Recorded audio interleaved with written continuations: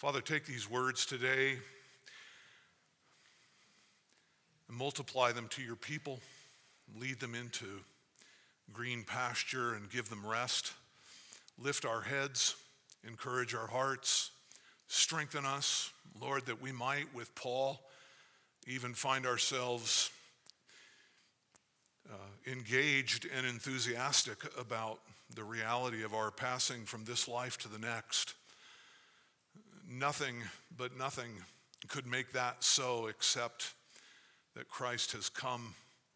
He has paid for sins. He has accomplished all righteousness. He has raised from the grave. And he has promised to all who would hope in him that we too would be with him where he is. And Lord, that is our great joy. Teach us this morning, we ask in Christ's name. Amen. Philippians chapter 1 and verse 21 reads this way: "For to me, to live is Christ, and to die is gain." What a statement. It is this very succinct statement, really, that Paul gives us his testimony, a very abbreviated testimony, but a testimony nonetheless. Really, it's a very good way to answer the question, what is it to be a Christian? The answer to that question can be briefly summated in this: to be a Christian is to find that for you to live is Christ, and for you to die is gain. Now, last week we spent our time unfolding what Paul meant when he said, "For to me to live is Christ," and that message is available to you on the website if you're so inclined. But this morning we want to focus, as we come to the table, on this second half of that great testimony. We want to approach asking the question, how can this kind of confidence, the confidence the Apostle Paul had as he faced the potential of his death, as he was imprisoned and he was bound to Roman centurions with the very real possibility that sometime in the very near future his head would be severed from his body. How is it that he can say in the face of all of that, that for him, death is gain? A couple of weeks ago, we noted that when others were in difficult circumstances, it wasn't enough to simply say to them, "Rejoice always." We made the point that what people really need when they're in dire circumstances is to understand biblically why they should rejoice always. And so it is this morning as we stare death in the eye. It is not enough to tell one another, "Don't fear," but we must encourage one another in helping one another understand biblically why we should not fear in the face of death. Christ came, beloved, to free us from the fear of death. I want to say it again. Christ came, yes, to save you, but it is also stated very clearly in Scripture, we will see it, that one of the purposes in his coming, one of the purposes in his saving you, that you would be no longer dominated by a fear of death, but that you might even embrace it as a servant. For the Christian, death is not filled with panic. For the Christian, death is not something to be met with a stiff upper lip. For the Christian, death is not something that we merely resign ourselves to as inevitable. No, the Bible is clear that God actually fluffs the pillow for the believer in death, knowing that it only gives way to life in Christ. A life more glorious than we can even imagine. A life that no matter what your acquaintance with the Bible is, what your acquaintance with the truth is, no matter how much time and how many books you have read written by men on heaven, you have no grasp of the glory that is coming.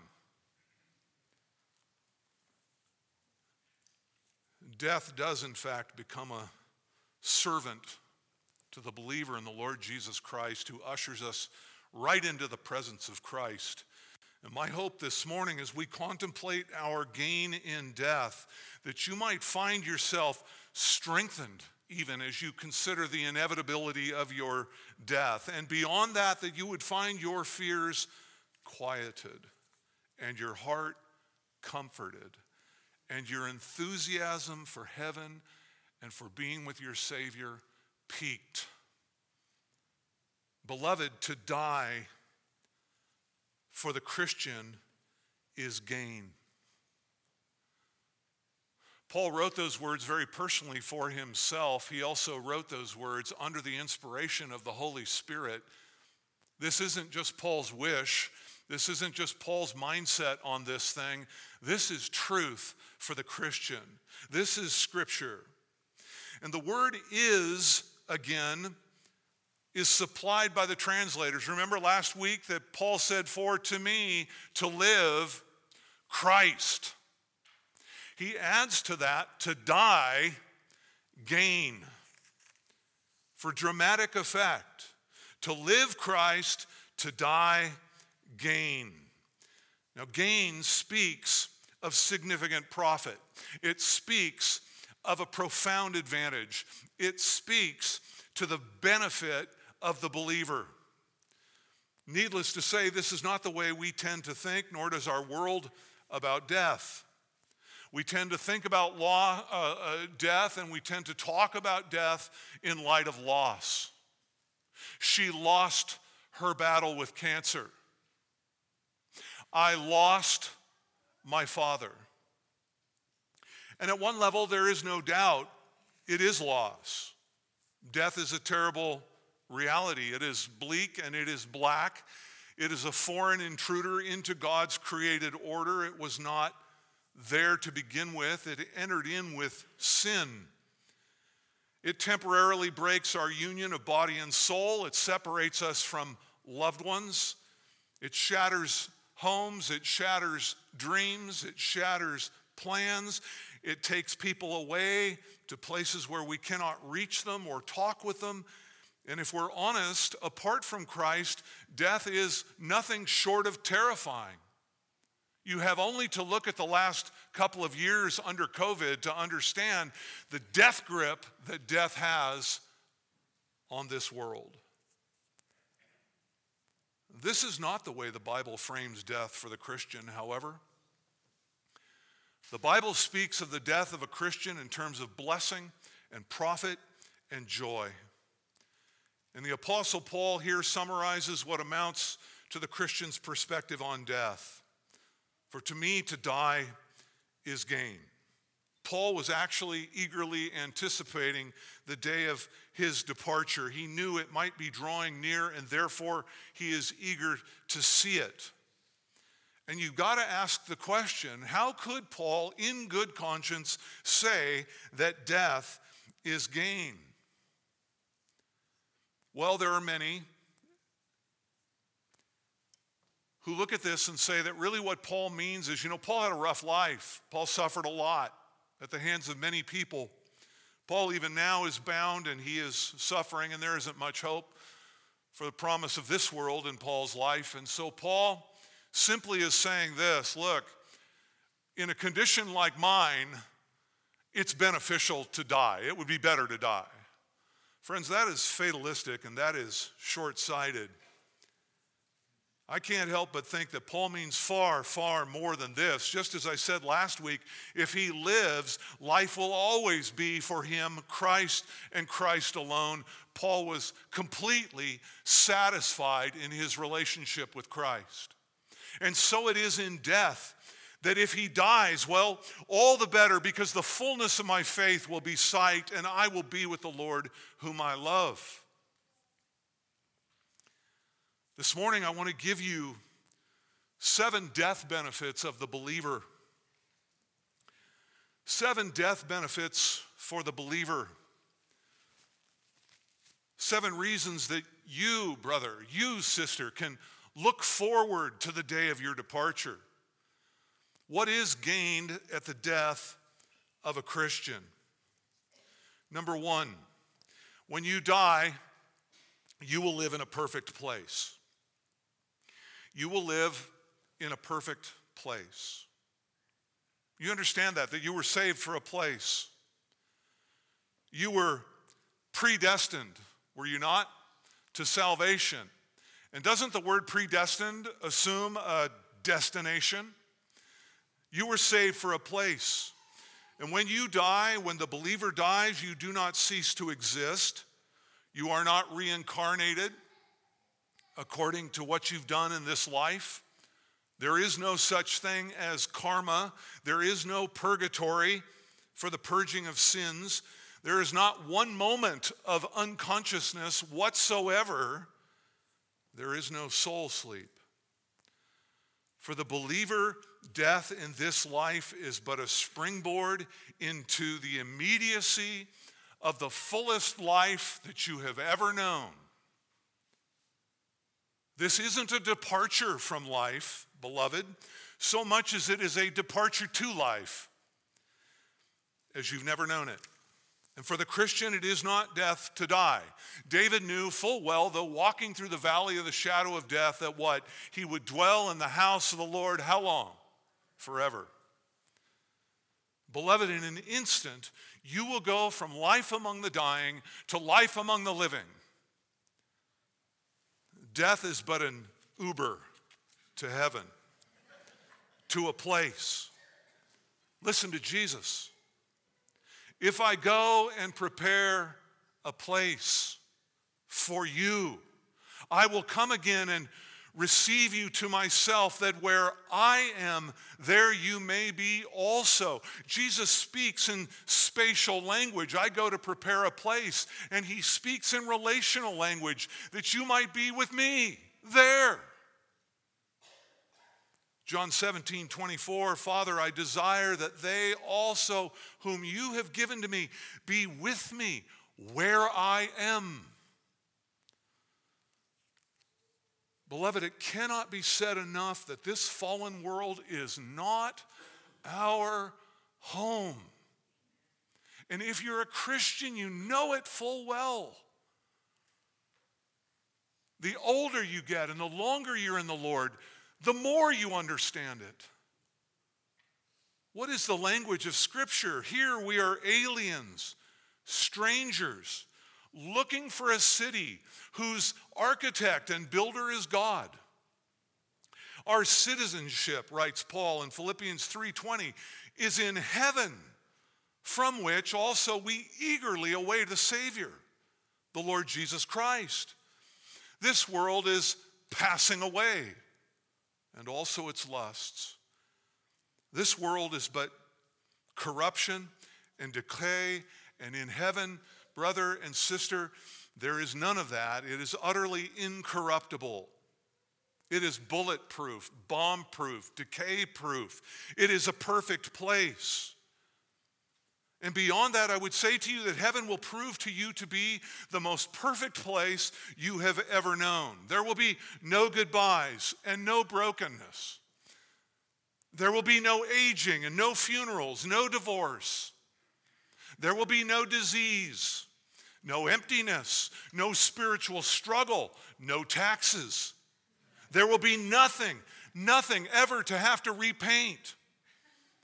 I like that.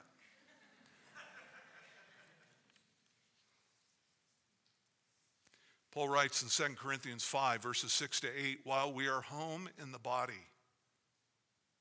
Listen to that language. While we are home in the body, we are absent from the Lord. For we walk by faith and not by sight. We're of good courage, I say, and prefer rather to be absent from the body and home with the Lord. Most of us can relate to that sentiment, yes, that there is no place like home. Have you thought about that verse or this verse in light of that statement? I tell you, when you pass from this life and into the next, you will never have felt as at home as you will then.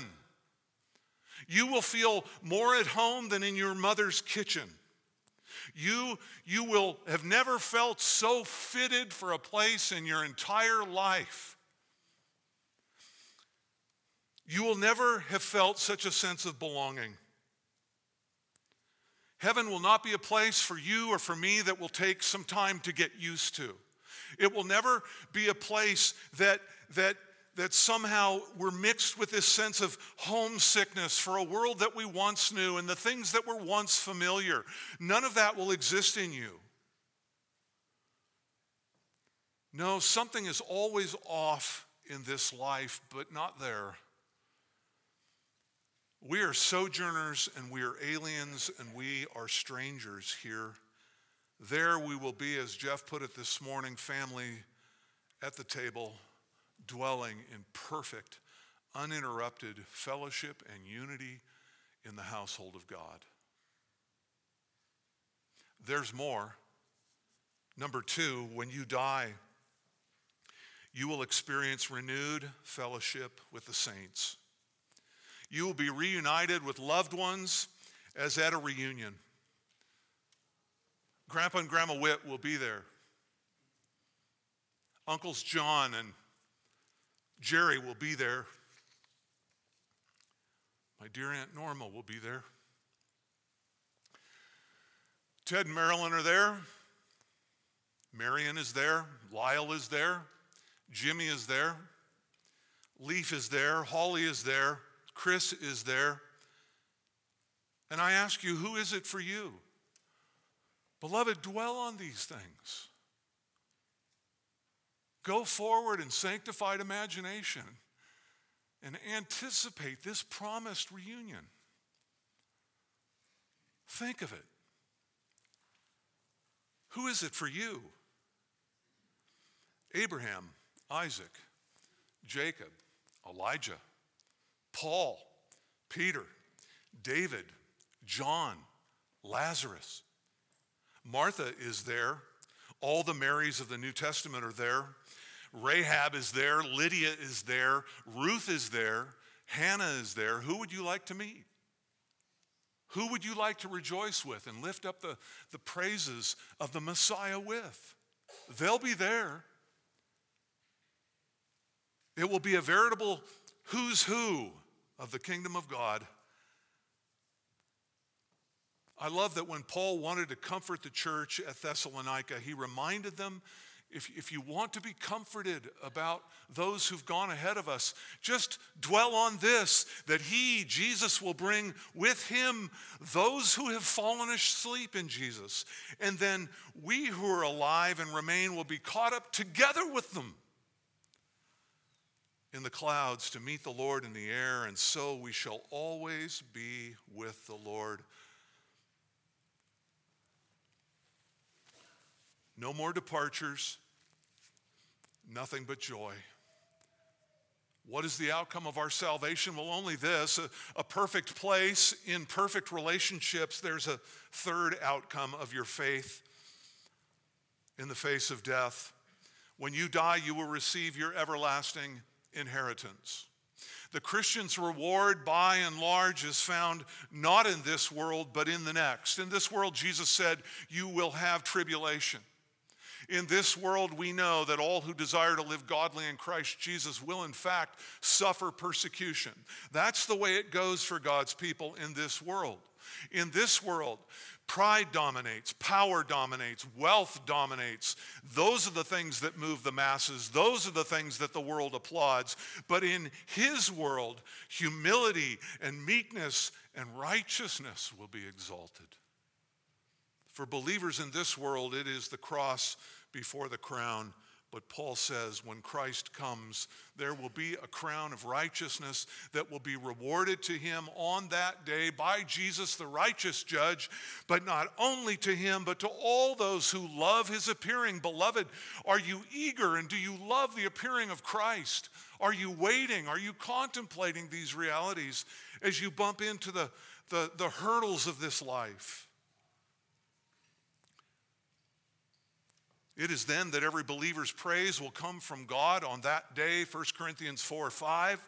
It is in that day that we will receive, as Peter put it, an inheritance that is imperishable and undefiled, reserved in heaven for you. It is on that day, the day of your death, that you will hear the Lord Jesus Christ as he awards you and he says, "Well done, good and faithful servant." We will reap, brothers and sisters, the dividends of all the treasure that we have stored up in heaven, where moth and rust cannot get at them and thieves cannot steal. Therefore, to die is gain. There is a fourth death benefit for the believer. When you die, you will, in time, receive a glorified body. When you die in this earth, your spirit will be separated from your body. Your body will go into the ground, and people will gather to remember you and to give thanks to the God who both made you and saved you. But beloved, though your body goes into the ground, you are not going into the ground. No, the Bible tells us that to be absent from the body is to be present where? With the Lord. You will be with the Lord in that day, instant heaven. When you exhale your last breath of earth's air, you will inhale the rarefied air of heaven. Gone, absolutely abolished, will be all suffering and sorrow. From that moment forward, there will be no death and no disease, no dementia, no Alzheimer's, no strokes, no broken hips, no pain, no dentists, no fillings, no crowns, no decline, no decay, no infirmity at all. In time, in the resurrection, we will receive our glorified bodies. Look over at Philippians chapter 3 and verse 20.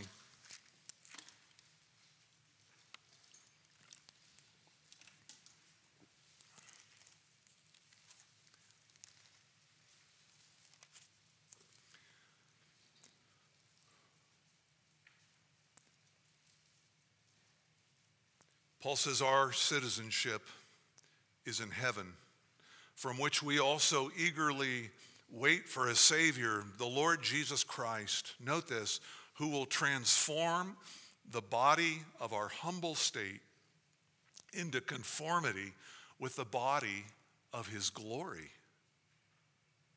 by the exertion of the power that he has, even to subject all things to himself. It's an amazing thought, isn't it? Dust to dust. How about the thousands upon thousands who have perished at sea? Their physical bodies cast to the current. And yet Christ will, with the power that he had to make you in the first place, will reconstitute and give you a new body to join with that spirit.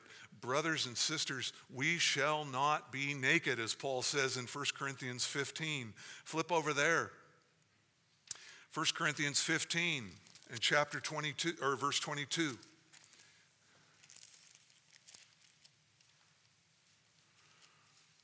For as in Adam all die, so also in Christ all will be made alive, but each in his own order. Christ the firstfruits, and after that, those who are Christ's at his coming. He's speaking of the resurrection. Christ was the firstfruits. He was raised from the dead. And we who are Christ, we who belong to Christ at his coming, when he comes, the end, when he hands over the kingdom to God the Father, when he has abolished all rule and authority and power, he must rule until he has put all enemies under his feet. And in that day, he will in fact put death under his feet finally, once and forever. Look over at verse 42. He's speaking of the glory of various created things. There's verse 41, the glory of the sun, and another glory of the moon. They're distinctively different. One is brighter than the other. There's another glory of the stars, and a star differs from star in glory. What's his point? He says, so it is, so also is the resurrection of the dead. In other words, the comparison between this body and that body is is radically different. He says it is sown or planted, think about in farming terms here, it is planted as a perishable body, but it will be raised imperishable. It is sown in dishonor, but it will be raised in glory. It is sown in weakness, that's you now, but it is raised in power. It is sown a natural body, it is raised a spiritual body. If there is a natural body, there's also a spiritual body. So also it is written, the first man, Adam, became a living soul. The last man, Christ, became a life-giving spirit. However, the spiritual is not first, but the natural, and then the spiritual. The first man is from the earth, earthy. The second is from heaven. As is the earthy, so also are those who are earthy, and as is the heavenly, so also are those who are heavenly. Now note the promise, just as we have borne the image of the earthy, that's you now in your physical body, we will also bear the image of the heavenly. What a promise. There are still more benefits. Number 5, when you die, you will be holy as God is holy. You will be holy as God is holy. There is a goal. There has been from the beginning. I don't know if you knew this. It wasn't just that you would enjoy the delights of heaven, but God had a goal, and that is to make you, in fact, holy in the likeness, the moral likeness of God through Christ. Romans 8:29 speaks to the fact that we were predestined to a particular end, that is, to be conformed to the image of Christ. Ephesians 1:4, he chose us in him, Christ, before the foundation of the world. Why? That we would be holy and blameless before him. He's not talking about you cleaning up your life and puttering around on this earth, working out the details of your salvation. While in fact we do need to do that, the believer follows Christ and we are increasingly sanctified in this life. The ultimate aim of that statement is that he has purposed through saving you that you would be in the end, in that day, holy and blameless. And don't miss those last words, before him. Colossians 1:22, he has now reconciled you in his fleshly body through death in order to present you before him holy and blameless and beyond reproach. Jude 24, the Lord will make us to stand in the presence of his glory, blameless with great joy. Listen to this, brothers, sisters, understand God's aim. He has saved you to make you like himself, to walk in righteousness and purity, and one day to be fully and completely holy as he is holy. Listen to this description from Hebrews 12:23. He speaks about the saints in heaven being described as, quote, the church of the firstborn who are enrolled in heaven. And he further describes them as the spirits of the righteous made perfect. He is going to perfect and to complete what he has started in you. When you were saved, you were set free from death's penalty. You were set free from death's or sin's power.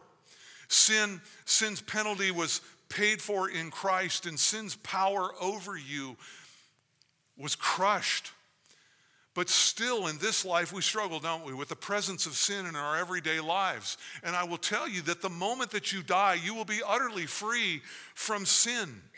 You will be utterly free from temptation. We sing it, we rejoice to sing it, don't we? The old hymn, my sin, oh, the bliss of this glorious thought. My sin, not in part, but the whole, has been nailed to the cross, and I bear it no more. Praise the Lord, O my soul. Your sin nature will be no more, and you will never again have a compulsion for any sin. Your only compulsion will be for that which is right and true and good. Your inward appetite for sin will will be removed, and there will no longer be a spiritual tug-of-war in your soul fighting spirit against flesh. There will never be said of you again that the spirit is willing, but the flesh is weak. The flesh will be no more. No longer any guilt, no longer any shame, no longer any need to confess anything before the Lord, no longer that discouragement that comes as you stumble yet again in this life.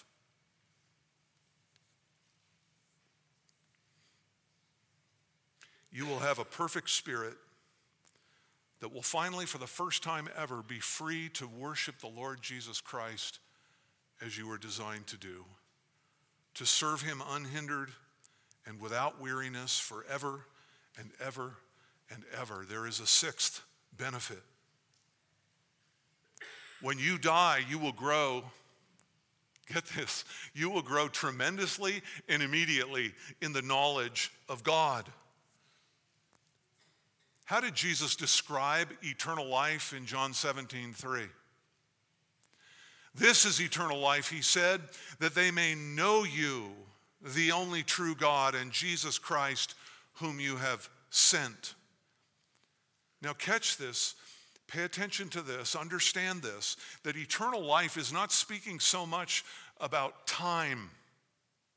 It's not speaking about quantity of life so much as it speaks of quality of life. You have, even now, if you are in Christ, you are experiencing eternal life to a degree. That you have in part. It literally means that the life of the age to come. And in that sense, you and I are getting a taste of it here and now, and it's maybe never stronger than when we're actually in church together worshiping Christ himself. But this is the essence of eternal life, real life, true life. It is knowing God. And Paul had a consuming desire, didn't he? He stated it in Philippians 3:10, that I may know him. In fact, if you've been paying attention over the past few years as we move through various books, you can just look over at Philippians 1:9 and see that Paul often is praying for us that we would grow in knowledge. Philippians 1:9, and this I pray, that your love may abound still more and more in what? Real knowledge and all discernment. You look over at Ephesians, just go back another book, and chapter 1. We find Paul praying again in verse 17 that the God of our Lord Jesus Christ, the Father of glory, may give to you a spirit of wisdom and of revelation in the knowledge of him, and that your heart might be enlightened. You look over at Colossians chapter 1, right there on the other side of Philippians. And verse 9, for this reason also, since the day we heard of it, we've not ceased to pray for you and to ask that you may be filled with the knowledge of his will in all spiritual wisdom and understanding. Why is Paul always praying for knowledge for us? Because knowledge of God and knowledge of Christ and knowledge of the things above, all that knowledge, beloved, that is the way that you enjoy and delight in the eternal life that has been given to you. And with a growth in knowledge comes a growth of appreciation of that life, a depth that will come to you in your experience of eternal life. There are those who remain shallow in their faith, who don't know much about the truth. And I tell you that their experience of eternal life in this life is less than the one who is more mature and has a greater understanding of the Word of God and knows God better. You can know a better life, truly, in this life by knowing God more deeply. But beloved, there'll be nothing like that day. There will be nothing like that day. Paul says, in this day we see in a mirror dimly, but then on that day, what? Face to face. Now I know in part, but then I will know, hear this, fully, as I am known fully. Brothers, sisters, when you die, you will immediately understand more about God than you have ever understood in this life. Immediately. You will have divinity in high def. It will be transformative immediately, and it will be utterly, utterly satisfying. 1 John 3:2, we know that when Christ appears, we will be like him because we will see him as he is. And our greatest joy, will it not be to see our Lord and Savior face to face, to see him with perfect clarity, to behold him in glory and majesty? What a day that will be. No wonder Paul said, to die is gain. Well, there is one final and glorious death benefit for the believer, and this really gets to the heart of what Paul is getting at here in Philippians. When you die, you will find yourself immediately in the immediate presence of the Lord Jesus Christ, and you will not only be with him, but you will have an intensified communion with him. In other words, death means a deeper relationship with Jesus. Paul was certain, wasn't he? Didn't he tell us that in the book of Romans? He was absolutely certain that death could not separate him from the love of God which is in Christ Jesus. That there is now therefore no condemnation for those who are in Christ Jesus. And there is nothing in this created world that could separate him from this guaranteed meeting with the one who had saved him. Which is why if you look down in Philippians 1 and verse 23, as we'll see in the weeks ahead, Paul is hard-pressed to know whether he should live and remain on serving Christ or whether he should die and go to be with Jesus. And he says, having this desire.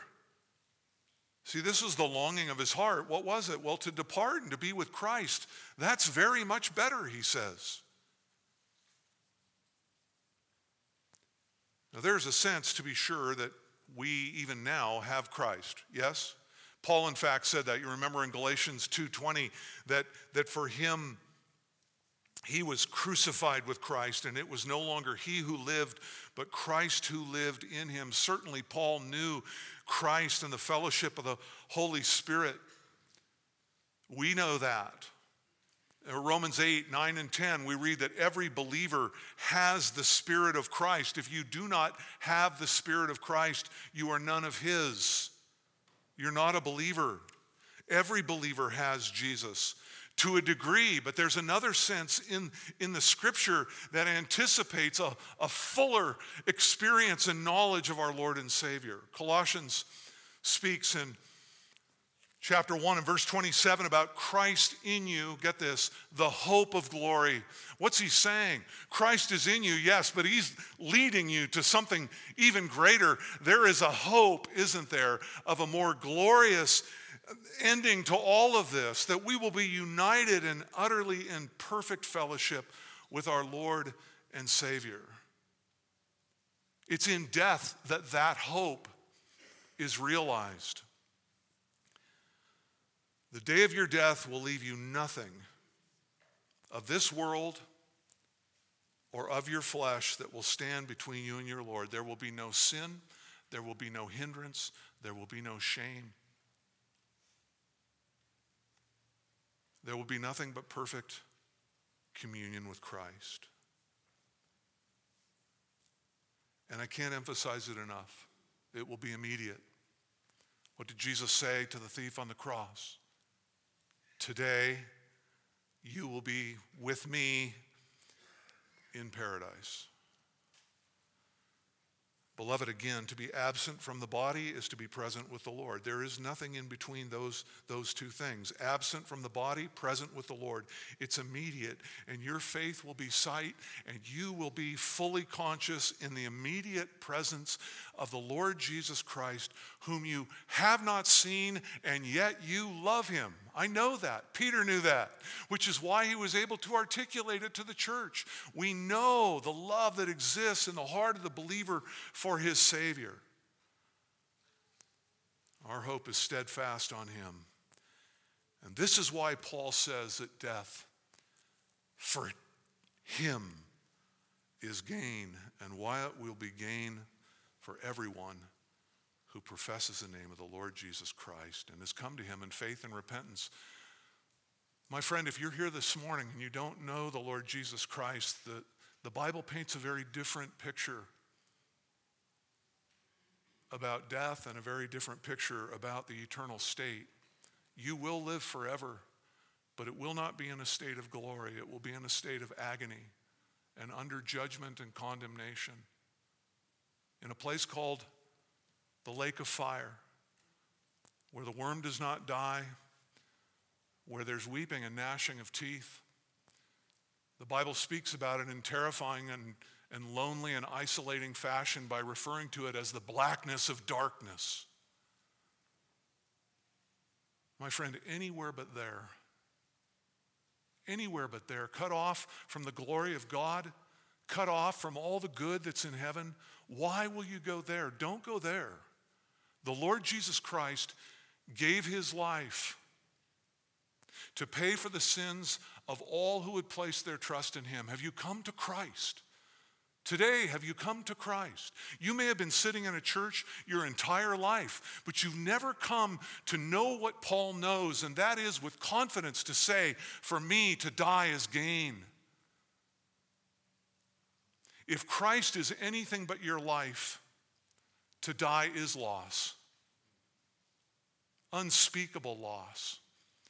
The Lord would not have you go to hell. The Lord would not have you reject him forever. The Lord would have you come in faith and repentance. And I assure you, because he has assured us that he will never cast out any who come. Come to the Lord Jesus Christ. Come to me all who are weary and heavy laden, and I will give you rest for your soul. Hear the promise of Jesus. Our God is a saving God, and he only saves sinners. I'm one. Everybody else here is one. Have you come and brought your sin to the cross of the Lord Jesus Christ and laid it there? He will abundantly save. Beloved, for you, what will the believer gain at death?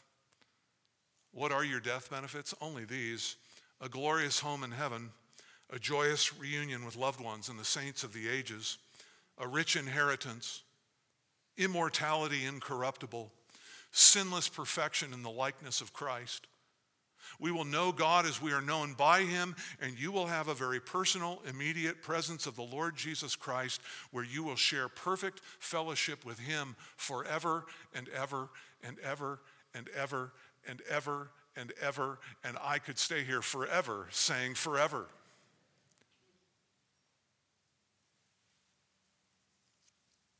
I don't know how you came here this morning. I do know that some of you have come under infirmity. I know that some of you have come experiencing recently the death of a loved one. I know some of you are getting older and you think more about the day of your departure. I know some of you have come assuming you'll never die, and you're wrong, unless the Lord should return. I want to encourage you yet again, because the Bible encourages us to think often about death, so that we might be prepared, that we might offer to God a heart of wisdom, that we might number our days. Beloved, each one of us will one day die, but Jesus has a message for you, and it is: do not fear. Death is not loss, it's gain. Do not fear. Christ has conquered death. It is finished, was his triumphant cry from the cross. The tombstone has been rolled away. The grave clothes are folded. Christ is not there. He has risen. He has ascended to his Father in heaven, and he is returning again to come and to get us, to bring us to himself. It is the Father's express will that he would raise you on the last day. And Jesus always does the will of the Father. I want to close with one more passage. Flip to your left and go to the book of John and chapter 14. I want you to hear it from the words of the Lord himself. To look on it with your own eyes.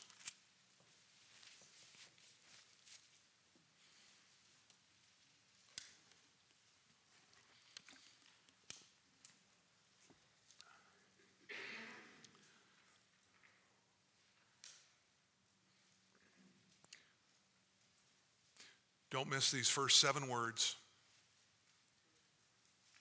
Do not let your heart be troubled. Jesus has just told his disciples he's going away for a time. And they are troubled. And Jesus says to them in the midst of their trouble, do not let your heart be troubled. Believe in God. Believe also in me. You see, that's the issue, isn't it? For so many of us, the problem is the weakness of our own faith to trust what the scriptures have said. Hear it again as though you were there and Jesus is looking you in the eyeball and he says to you, do not let your heart be troubled. Believe in God. Believe also in me. In my Father's house are many dwelling places. If it were not so, I would have told you. I'm not a liar. For I go to prepare a place for you. If I go and prepare a place for you, I will come again and receive you to myself, that where I am, there's that relational language again, and that spatial language, that where I am, there you may be also. And beloved, again, he appeals to them and he says, men, think for a second. He says in verse 4, you know the way where I am going. And Thomas, dear doubting Thomas, said to him, Lord, we don't know where you're going. How do we know the way? And Jesus said to him, I am the way, the truth, and the life. No one comes to the Father but through me. Or in short, you do know the way because you know me. Do you know Christ? He'll take care of it. He will take care of it. Beloved, heaven's light is left on for you, and he will be waiting up. And he will receive you to himself. And the impact of the words that we have been looking at in this brief hour together, half hour, whatever it's been, in this brief time, these words are intended, do you see it again, to remove the fear that you feel as you think about death, and instead to buoy you up and give you a high chin, a lifted head, a gaze on Christ and fullness of faith, that day for you will not be a day of disappointment, but a day of the greatest rejoicing you have ever known. Whatever your concerns are, look to the Lord. We're told in the book of Hebrews that Jesus partook of flesh and blood. As we come to the table this morning, he partook of flesh and blood for a particular purpose. Listen carefully, that through death he might render powerless him who had the power of death. He crushed the serpent's head. Through death he might render powerless him who had the power of death, that is the devil, and that he might free those, get this, who through fear of death were subject to slavery all their lives. What's he saying? You do not need to fear death. The reason I crushed Satan's head, the reason I accomplished what I accomplished on the cross was to set you free from that kind of bondage.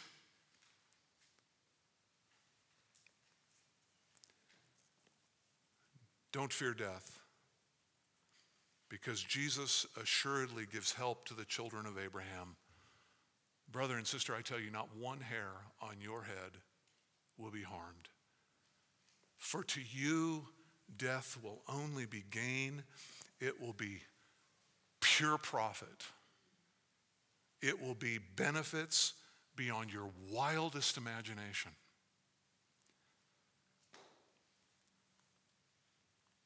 Blessed are the dead who die in the Lord from now on. Our Father, we thank you. And that seems such a small thing, Lord, to render unto you. Oh, for 1,000 tongues, Lord, to render unto you. Gratitude for the gift of salvation. Gratitude for eternal life. Gratitude for the Spirit of Christ who indwells us, and the knowledge that that will give way to eye-to-eye, face-to-face communion forever. Lord, we rejoice in you, and we thank you for your great sacrifice. And as we come to the table this morning to remember the cross and to appropriate the body and blood of our Lord Jesus Christ, yet again we proclaim your return, we proclaim your death, we proclaim again eternal life, which is in you and you alone.